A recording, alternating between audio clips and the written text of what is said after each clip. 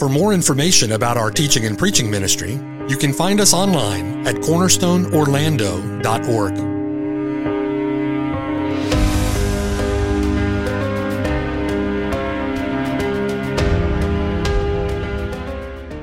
The following sermon has been brought to you by Cornerstone Orlando, making disciples for the glory of God.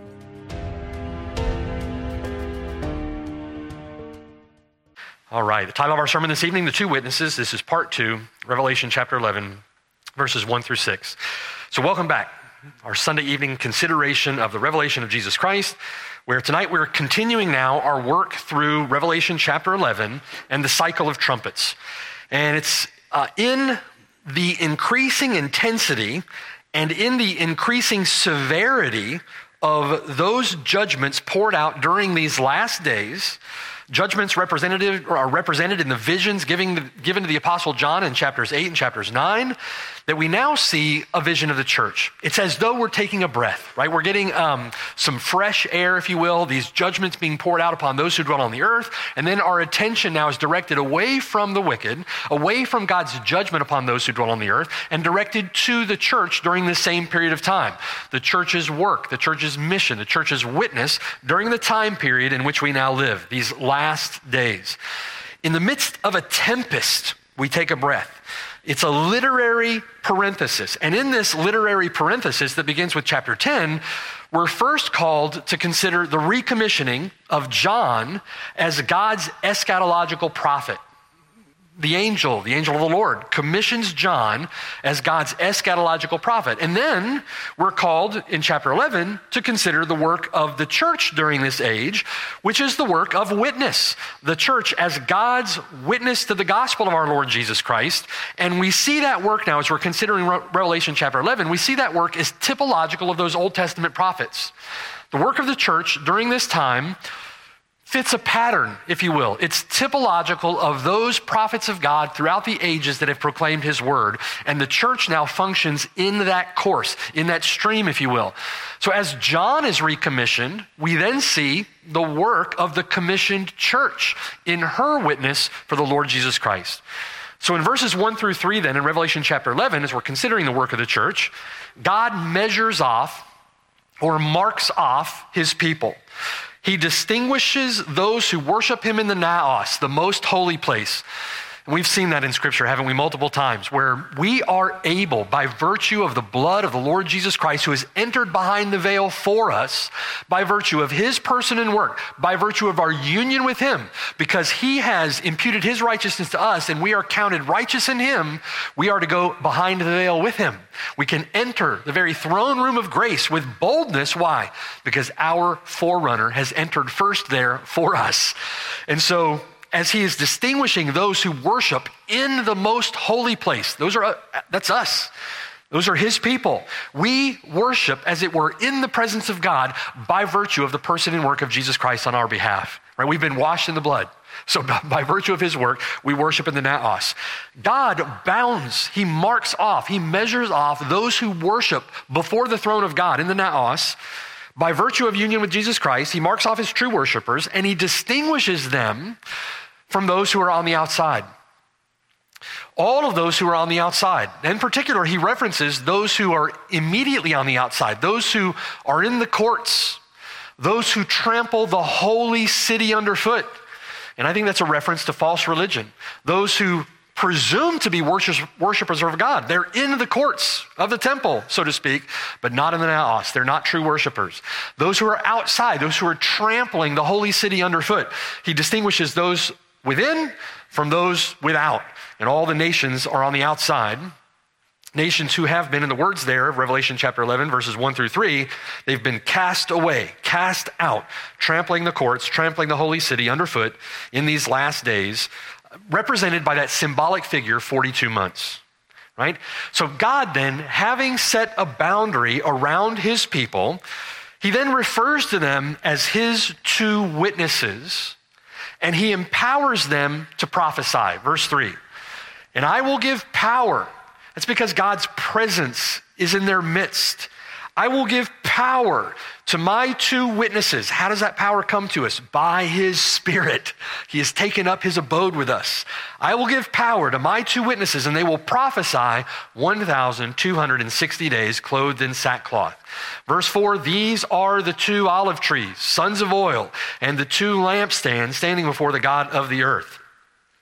As we've seen, God empowers them to prophesy for the very same length of time that the Gentiles are going to trample the courts and the holy city underfoot. 42 months, 1,260 days, 3.5 years, times time and half a time. In other words, these figures are figurative. They're symbolic, they're representative, and they're representative for a same period of time. And as we've seen, we'll look again when we get to Revelation 12, but as we've seen, that time period refers to these last days. That period that is encompassed by the cycles. So that entire cycle of seals, now the entire cycle of trumpets, that period between Christ's first coming and Christ's second coming, signified by this particular period of time. There are reasons for the difference that are suggested. Oftentimes, 42 months used of a conquering army. They conquer and prevail for 42 months. 1,260 days referring to service rather than a defeat, if you will. There are reasons for that. We don't have time to get into that tonight. We will when the time comes. Now, first, I want you to consider with me in part 1 on this text, we considered then the identity of these 2 witnesses. The 2 witnesses in Revelation 11 are described in verses 5 and 6. We're going to look at 5 and 6 more in detail tonight. They're described in verse 6 as those who have power to shut heaven so that no rain falls in the days of their prophecy. In other words, they come in the power and spirit of Elijah. These 2 witnesses in Revelation chapter 11, verse 6 are described as those who have power over waters to turn them to blood and to strike the earth with all plagues as often as they desire. In other words, they come in the power and spirit of Moses. And the word of God proceeds forth from their mouths like fire, meaning that they come in the power and spirit of Jeremiah. God says, behold, I will make my words in your mouth fire. This people would, and it shall deliver them. We're going to look at these statements in more detail. But what are we to understand now from these images? Remember, these are symbols. They're visions given to the apostle. What are we to understand from them? These 2 witnesses are fulfilling a pattern that was established by those Old Testament prophets. And those prophets are representative of all Old Testament prophets. Moses, representative of the law. Elijah, representative of the prophets. And they form a pattern that is now followed by these 2 witnesses. Those Old Testament prophets were typological of these New Testament eschatological, new covenant witnesses of God. In the same way that Elijah was typological of John the Baptist, who came in the power and spirit of Elijah, those Old Testament prophets, typological of these 2 witnesses. Next, having determined their identity, we looked at the time of their witness. And we determined from the testimony of Daniel, we determined from the chronology of Revelation chapter 12, that these 2 witnesses testified during the entirety of this age. The full period of time under the purview of these cycles, that period of time between the first and second advent of our Lord Jesus Christ. They're going to testify, these 2 witnesses are going to testify until the fullness of the Gentiles has come in. For time, and half a time. Now we, as the Church of the Lord Jesus Christ, we're given that commission. And so we've identified these 2 witnesses as the church. And with that great commission given to us more than 2,000 years ago, the Spirit of God poured out at Pentecost to empower his saints to mission more than 2,000 years ago. And the church, his 2 witnesses, have been preaching the gospel for over 2,000 years now. And God, through their witness, is building his eschatological temple. Living stone upon living stone. Paul says, you are the temple of the living God. And the church is continuing their witness. That's our role with the Great Commission, brothers and sisters. That's what we're here to do. We're to sustain his worship, and we're to sustain his witness until the Lord Jesus Christ returns. We do that until the return of the Lord. We do that until the end of the age. So, we concluded then from our study in part 1, these 2 witnesses, empowered by God to preach the gospel during these last days, they are a reference to the church. They are the ones who shine as lights atop the lampstands. We know from Revelation 1, 2, and 3 that those lampstands refer to the church. They are the sons of oil from Zechariah chapter 4. They are the ones charged by God to preach his gospel. They are heralds to this generation. They are the ones empowered by his Spirit to accomplish that mission. And the reason that there are two, the reason they were sent out by the Lord 2 by 2 in Luke 11, for example, that reason is found under the law in Deuteronomy 19, in a text we'll look at more in detail tonight, that 2 or 3 witnesses are necessary to establish one as a transgressor under the law. So, concerning God's people, God measures them out as his own. God supplies them with power by his Spirit. He then commissions them and he sends them out as he did the prophets that went before them. And they have been given the charge to preach the gospel, to herald the gospel during this dispensation of the church. These 2 witnesses symbolize the testimony of the church for Jesus Christ during the extent of the church age as the Lord builds his eschatological temple. Now, the implications of this symbolism, the implications are intensely practical. The work of these 2 witnesses is the work of the church. The work of these 2 witnesses is our work. It's what we're here to do. It's the great commission that we've been given. We are God's martus. We are God's witnesses. Now, we discussed this recently, and I won't belabor this point, but martus is the Greek word from which we derive our English word martyr. The word in Revelation 11 is translated witness, but the word substantiates, or it points to, an important implication to our witness in this world that is going to hate us. The Lord Jesus Christ said, if the world hates you, remember that it hated me first, right? The world hates us because the world hated the Lord Jesus Christ. The world hates us because we testify of it that its deeds are evil. So a martus is one who is willing to die for his testimony. There is a willingness to come and die. One pastor on this text quoted the Belgic Confession on this point, and I thought the Belgic Confession was extremely helpful here. Article 28 of the Confession. Article 28 describes the duty of every believer to bind themselves to the worship and service of the Lord's church. We have a duty to bind ourselves to the Lord's church and to labor in her, to resolve conflict in her, to love one another in her, to employ our gifts in her, for her, in her service, in our mission. We are commanded, we're duty bound to join ourselves together and to labor with that church till the Lord Jesus Christ comes back in the mission of the gospel and in love for one another, sustaining his worship, sustaining the ordinances, and sustaining our witness. So the article in the Belgic Confession, Article 28, points this out.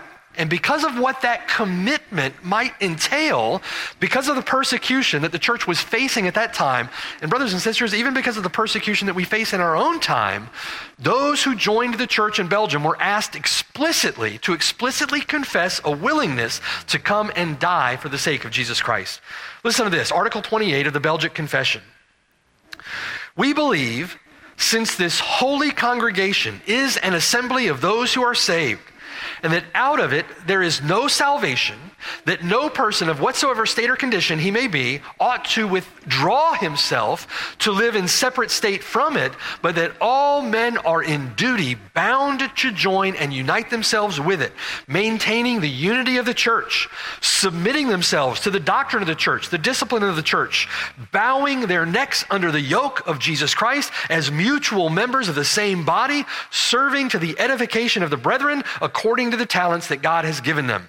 And that this may be the more effectually observed, it is the duty of all believers, according to the word of God, to separate themselves from all those who do not belong to the church, and to join themselves to this congregation wheresoever God hath established it, even though the magistrates and edicts of princes were against it. Yea, though they should suffer death or any other corporal punishment. Therefore, all those who separate themselves from the same or do not join themselves to it act contrary to the ordinance of God. They understood this well. They understood that the call to discipleship is a call to come and die. We are to separate ourselves from the world. We are called to consecrate ourselves to the Lord as his martus, as his witnesses, as his willing martyrs, be willing to die for his cause. If we're willing to die for his cause, we should be willing to live for it. Amen?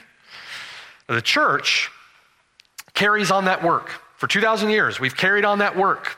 The church carries on the work of God as God's heralds, a work that is seen in the ministries of Moses, Elijah, Jeremiah, and now John, a work that is characterized by all the same weighty responsibilities, a work that is characterized by all that the word martus implies, not identified with the whims of the world, but identified with the faithful Old Testament prophets who were faithful even to death.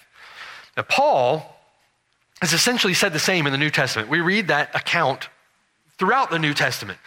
Paul even said that he carried around in himself a sentence of death. Do you remember that from 2 Corinthians? 2 Corinthians chapter 4, verse 10. Always carrying about in the body the dying of the Lord Jesus, that the life of Jesus also might be manifested in our body. For we who live are always delivered to death for Jesus' sake, that the life of Jesus also may be manifested in our mortal flesh. He goes on in verse 13, speaking of his witness. And since we have the same spirit of faith, according to what is written, I believed and therefore I spoke. We also believe and therefore speak, knowing that he who raised up the Lord Jesus will also raise us up with Jesus and will present us with you. You see what Paul is saying there, 2 Corinthians chapter 4, verse 13 and following, that we believe, therefore we speak, and we speak without fearing death because we know that he who raised up the Lord Jesus will also raise us up. Even if we are to be killed for our witness, the Lord Jesus Christ is the one who raises us from the dead. No need to fear. No need to fear. Brothers and sisters, you are invincible. You are invincible. And we have been called to be faithful. We've been given the Great Commission. We're to serve the Lord in a great heritage. We're surrounded by a great cloud of witnesses. We cannot allow the fear of man. We cannot allow the fear of persecution. We cannot allow anything to distract us or to divert us from our task, to keep us from our appointed work. That appointed work is a great privilege, a great blessing. And we know that these two witnesses will complete the work that they've been given. They will die for their testimony in verse 7. Right? When they finish their work, they're killed. In similar fashion to their Lord, who completed the work that he had been appointed to do and died for our sake on Calvary's cross when it was complete, when it was finished. Amen? Now, before we consider their end, the end of their testimony during this age, we're going to look at that when we get to verse 7. John now describes the nature of their testimony beginning in verse 5. Verse 5. And if anyone wants to harm them, fire proceeds from their mouth and devours their enemies. And if anyone wants to harm them, he must be killed in this manner. These have power to shut heaven so that no rain falls in the days of their prophecy. And they have power over waters to turn them to blood and to strike the earth with all plagues as often as they desire. Now from verses 5 and 6, notice first with me, God's protection of his people. God's protection. If anyone wants to harm them, that presupposes or implies that there are those who want to harm them, right? There are those who desire, they want to harm them. If anyone wants to harm them, fire proceeds from their mouth and devours their enemies. And if anyone wants to harm them, he must be killed in this manner. Now, twice in this one verse, we see a reference or a desire for their harm. Repetition is added for emphasis. Added for emphasis. These two sentences are used. The two statements are parallel to one another and repetitive of one another. They repeat the same fact because these two witnesses are going to face the hostility of this world. The world wants to harm them. The world wants to kill them. Yes, all who desire to live godly in Christ Jesus will suffer persecution. Why? Because they are God's martus. They are God's witnesses. The word for harm there in verse 5 is an interesting word. The word is adikeo. The root of the word is a reference to righteousness. So to adikeo is to do unrighteousness, to do wrong to someone. So what we have implied in the use of that term is not only death, or only murder in this case, but the term is covers a range of injury. A range of injury or a range of unrighteousness that would certainly include death, and everything else that leads up to death. In verse 8, their dead bodies are lying in the street. So we know that they're killed, all right? But the use of this word implies to any injury, if you will. Certainly to any physical injury, certainly to any emotional abuse, any number of impositions upon them, this word implies. The man hiring day workers in Matthew chapter 20 was accused of cheating those who came earlier in the day. Remember that account from Matthew 20? He said to those who came later and were paid the same wage, I have done you no adikeo. I've done you no wrong. I've done you no injustice. I've done you no unrighteousness. I haven't cheated you. Right? So that word is used in that sense. God's people are going to be adikeo in every sense of that word, across the range of meanings of that word, from people who are just going to be persecuted, mentally, emotionally, to physically injured, to killed. And we've seen the church of the Lord Jesus Christ throughout its history, adikeo in just that same way. Do you see? Covers that range of wrong. So in verse 5, God's people cannot be harmed. We know that's not a reference simply to physical harm or emotional harm. Do God's people suffer physical harm? Yes, they do. Do they suffer emotional harm? Yes, they do.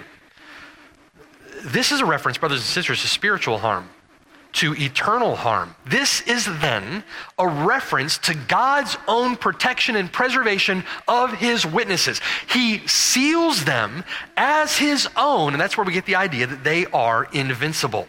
They're invincible. This is God's protection of his people. If anyone wants to harm them, fire proceeds forth from them and devours them. If anyone wants to harm them, he must be killed in this way. This is God's protection of his people. One of the reasons for this protection, a reason for why they are empowered, why they are protected, why they are preserved by God, is for the effectiveness of their witness despite persecution. Despite the persecution that comes against them, they are God's witnesses, and they are going to witness until they finish their testimony in verse 7. You see? They're going to finish their testimony. God's word does not return void. When it goes out, it accomplishes the purpose for which it goes out. It does not return void. Witness accomplishes the mission that God has decreed for it to accomplish. Did Stephen accomplish his witness? Absolutely he did. Peter and Paul, two witnesses, one to the Jews, one to the Gentiles, both killed in Rome, that city called Sodom in Babylon. Both of them martyred. Did they finish their witness? Yes, they did. They accomplished their witness. God preserves them and protects them. They're going to be raised on the last day with us. They're invincible. To be in eternity with us. We're going to stand together in the assembly and worship God with Peter and Paul, with our Lord Jesus Christ.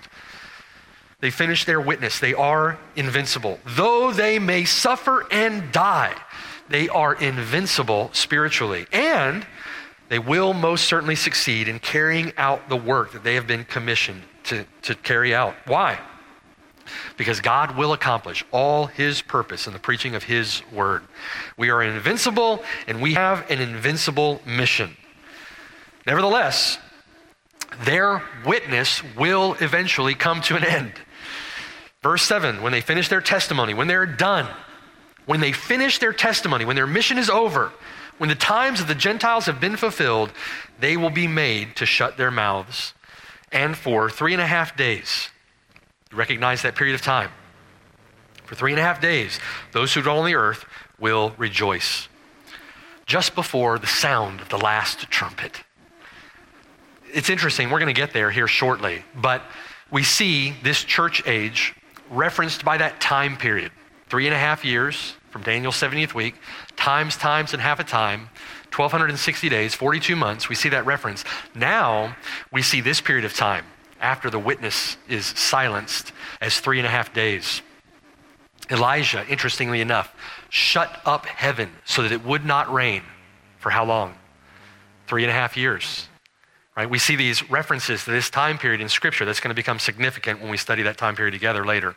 Now, notice further with me. If anyone wants to harm them in this manner, because of their witness, he must be harmed. Verse 5. If anyone wants to harm them, fire proceeds from their mouth and devours their enemies. If anyone wants to harm them, he must be killed in this manner. As we've already seen in part 1, the ministry of Elijah is typological of the ministry of these two witnesses. Elijah informs our understanding of the ministry of these two witnesses. It informs our understanding of the mission and work of the church. Turn with me to 2 Kings 1. 2 Kings 1.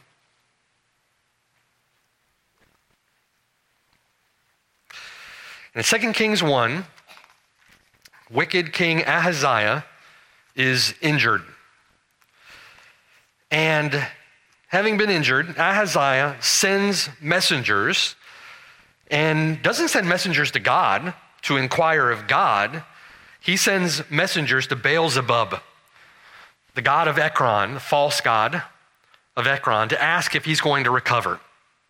Verse 3, but the angel of the Lord said to Elijah the Tishbite, arise, go up to meet the messengers of the king of Samaria and say to them, is it because there is no God in Israel that you are going to inquire of Beelzebub, the god of Ekron? Now therefore, thus says the Lord, you shall not come down from the bed to which you have gone up, but you shall surely die. And so Elijah departed. Elijah is a prophet of the living God. When the messengers returned to him, he said to them, why have you come back? So they said in verse 6, a man came up to meet us, and he said to us, go return to the king who sent you, and say to him, thus says the Lord, it is because there is no God in Israel that you are sending to inquire of Beelzebub, is it? Beelzebub, the god of Ekron. Therefore you shall not come down from the bed to which you have gone up, but you shall surely die. Then he said to them, what kind of man was it who came up to meet you, who told you these words? So they answered him, a hairy man wearing a leather belt around his waist. You can just see King Ahaziah. It's Elijah the Tishbite, right? Verse 9, the king sent to him a captain of 50 with his 50 men. Elijah miscalculated dramatically. So he went up to him. There he was, sitting on the top of a hill, and he spoke to him, man of God, the king has said, come down. So Elijah answered and said to the captain of 50, if I am a man of God, then let fire come down from heaven and consume you and your 50 men. And fire came down from heaven and consumed him and his 50. Then he sent to him another captain of 50 with his 50 men. Incidentally, one of the reasons that the rabbis believed that Moses and Elijah were both referenced in this kind of context was because both Moses and Elijah were shown to have power to call down fire out of heaven. So they both shared this power, so to speak, from Scripture. So he answered, Elijah said to the captain of 50, let fire come down. So then, verse 11, he sent to him another captain of 50 with his 50 men. And he answered and said to him, man of God, thus has the king said, come down quickly. Verse 12, so Elijah answered and said to them, if I am a man of God, let fire come down from heaven and consume you and your 50 men. And the fire of God came down from heaven and consumed him and his 50 men. I remain shocked at reading that text that it took 2 times to learn that lesson. I'm not sure why they didn't figure that out on the very first occasion. Verse 13, again, he sent a third captain of 50 with his 50 men. And the third captain of 50 went up and came and fell on his knees before Elijah and pleaded with him and said to him, man of God, please let my life and the life of these 50 servants of yours be precious in your sight. Look, fire has come down now from heaven and burned up the first 2 captains of 50s with their 50s, but let my life now be precious in your sight. The angel of the Lord said to Elijah, go down with him. Do not be afraid of him. I find that interesting. Don't be afraid of them. He's just burned up 2 groups of 50. So Elijah arose and went down with him to the king. Now, we see that in that passage, the typological work of God's prophet. God preaching the word to idolatrous Ahaz, you're not going to get away with your idolatry. And then God demonstrating the eschatological judgment associated with his idolatry by the fire that is thrown down out of heaven to consume his men. In other words, the fire is a depiction of God's future judgment. It's an indication of God's future judgment poured out temporally, poured out physically upon those men, but pointing forward to their certain expectation of judgment and the eschatological judgment that's coming. Now, last week in part 1, we also looked at Jeremiah 5:14 with reference to that same biblical truth. The people had rejected the word of God. They rejected God's call to repentance. In Jeremiah 5:14, therefore, thus says the Lord God of hosts, because you speak this word, behold, I make my words in your mouth fire, and this people wood, and it shall devour them. In chapter 23, Jeremiah 23, verse 28, the prophet who has a dream, let him tell a dream. He who has my word, let him speak my word faithfully. Why charismaticism has failed to understand that text, I'm not sure. The prophet who has a dream, let him tell a dream. But he who has my word, let him speak my word faithfully. What is the chaff to the wheat, says the Lord? Is not my word like a fire, says the Lord, like a hammer that breaks the rock in pieces? So in the case of Jeremiah, the Lord wasn't referring to literal fire. Can the Lord use literal fire? Absolutely he can and does.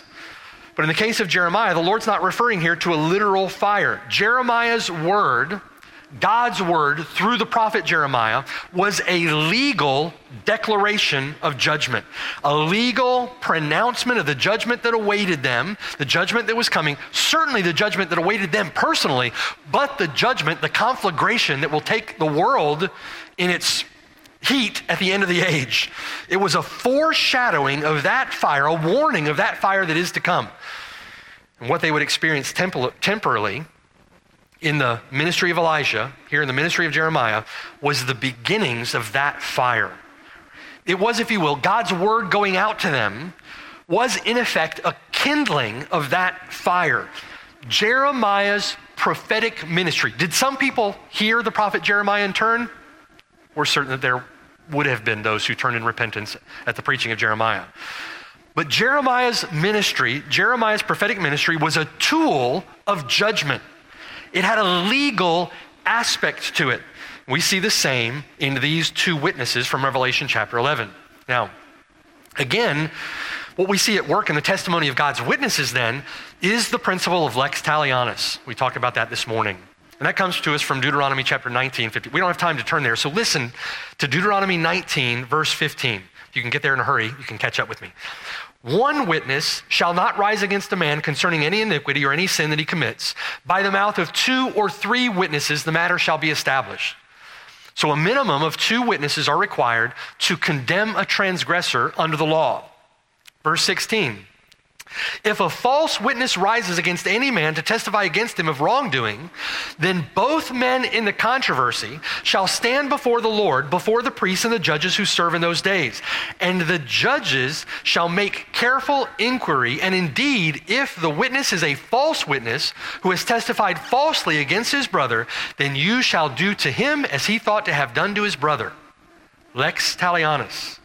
So you shall put away the evil from among you, and those who remain shall hear and fear. Hereafter they shall not again commit such evil among you. Your eye shall not pity. Life shall be for life, eye for eye, tooth for tooth, hand for hand, foot for foot. Lex talionis, God's retributive and righteous judgment. G.K. Beale said this: the witnesses of the church are sometimes even killed on account of their testimony, but encoded in the church's prophetic message is the declaration of spiritual death for all those rejecting the witness. It is a kindling of that future fire. In verse 6, we see the very same idea communicated through the example of Moses. In Revelation chapter 11, verse 6, these have the power to shut heaven. These 2 witnesses have the power to shut heaven so that no rain falls in the days of their prophecy. That's a reference to Elijah. And Elijah shutting up the heavens for 3.5 years while no rain fell. And verse 6, they have power over waters to turn them to blood and to strike the earth with all plagues as often as they desire. If fire from the mouth of God's witnesses is figurative, is often figurative, then the plagues referenced in verse 6 are figurative as well. And all of this connects these witnesses to those who came before them in God's testimony to a wayward people. The prophets of God were God's prosecuting attorneys against a witness against, his prosecuting attorneys against a disobedient and rebellious and idolatrous people. Brothers and sisters, we follow in the same typological pattern. The church enters into this age as Christ's witnesses. And as Christ's witnesses, there is a legal aspect to our witness. Those who reject the witness of God's heralds, they kindle a fire that will be fulfilled at the end of the age, in the judgment. If they do not turn in repentance and faith, they're going to face an eschatological judgment that is being kindled by those witnesses in the preaching of the gospel. Through their rejection of the gospel, it's God's witnesses that testify against them. Do you see? We follow in the same typological pattern. It's fascinating to think about Peter and Paul in that respect, as we talked about earlier. They modeled the church's witness to Jews and to Gentiles. They were two witnesses to the world, as it were, representative of all the witnesses that would come after them. Both were martyred in Rome for their testimony, their dead bodies lying in the street of that city, so to speak, people rejoicing that they were put to death. The description of the two witnesses is typological. Or, as Beale says, it's a transcendental model. I like that. It's a transcendental model of all true prophets, of all true witnesses of God. To some, their witness is the aroma of life. To others, their witness is the aroma of death. To us, brothers and sisters, is given the charge to be faithful, to be given the charge to be faithful in the work. So in summary then, if you think about this text, think with me about these two witnesses. These are two witnesses described as witnessing on the earth before the face of God. They're standing before God or in the presence of God. They are represented by the two lampstands in the heavenly sanctuary, lampstands that we know are representative of the church. They're supplied with oil by the two olive trees, the sons of oil. That oil, we know, representing the anointing of God, if you will. The power of God's Spirit poured out upon them, first at Pentecost and now to everyone who believes. His Spirit poured out upon them to empower them to witness, to empower them, enable them to accomplish their mission.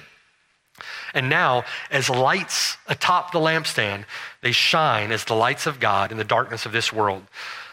The word that they preach goes forth in power. They are invincible because God protects and preserves them. Their mission, their message, their witness is invincible because God's word accomplishes the purpose for which it goes out. So although we witness here on earth, there is a vital union with the triune God in heaven, a union that will inform and motivate and fuel our witness for him. So brothers and sisters, we seek to be faithful in the great commission that God has given us. Amen? Amen. Pray with me. Father in heaven, I thank you for this picture of the church during this time of the end. Thank you, Lord, for the privilege, the tremendous blessing of being your witnesses during this age. And like our brothers who saw the risen Christ after his crucifixion, would we see with the eyes of faith and believe with the eyes of faith that Christ has been raised from the dead? Cause us, Lord, enable us, empower us, strengthen us, motivate us by your Spirit to go forth with faith in you, with the knowledge of that he is the one who raises us from the dead, and with boldness proclaim your word in a world that hates you. Help us to be faithful in that commission, knowing, Lord, that you have determined that as the means through which people will call upon the name of the Lord and be saved. Help us to be faithful despite the persecution that we face. Give us foreheads of flint, backbones of steel. Help us, Lord, to be faithful to you in this, we pray. For the glory of our Lord Jesus Christ, for the glory of your name, and the power of your Spirit, magnify the work of your Spirit in us. Produce fruit through us for the glory of your name. It's in your name that we pray these things. Amen.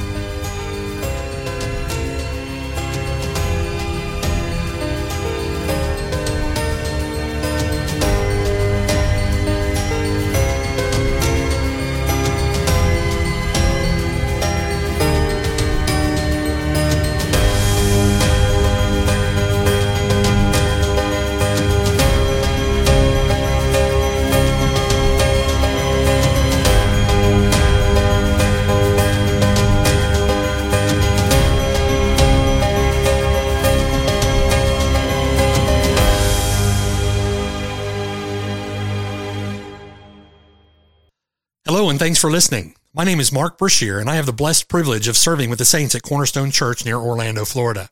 We're so grateful that you've connected with us through the sermon that you've just heard. For more information, visit us at cornerstoneorlando.org. Or better yet, come and see us on the Lord's Day at 3370 Snow Hill Road in Oviedo, Florida. We're just east of Orlando and about 15 minutes from the campus at UCF. It would be a joy to have you worship with us.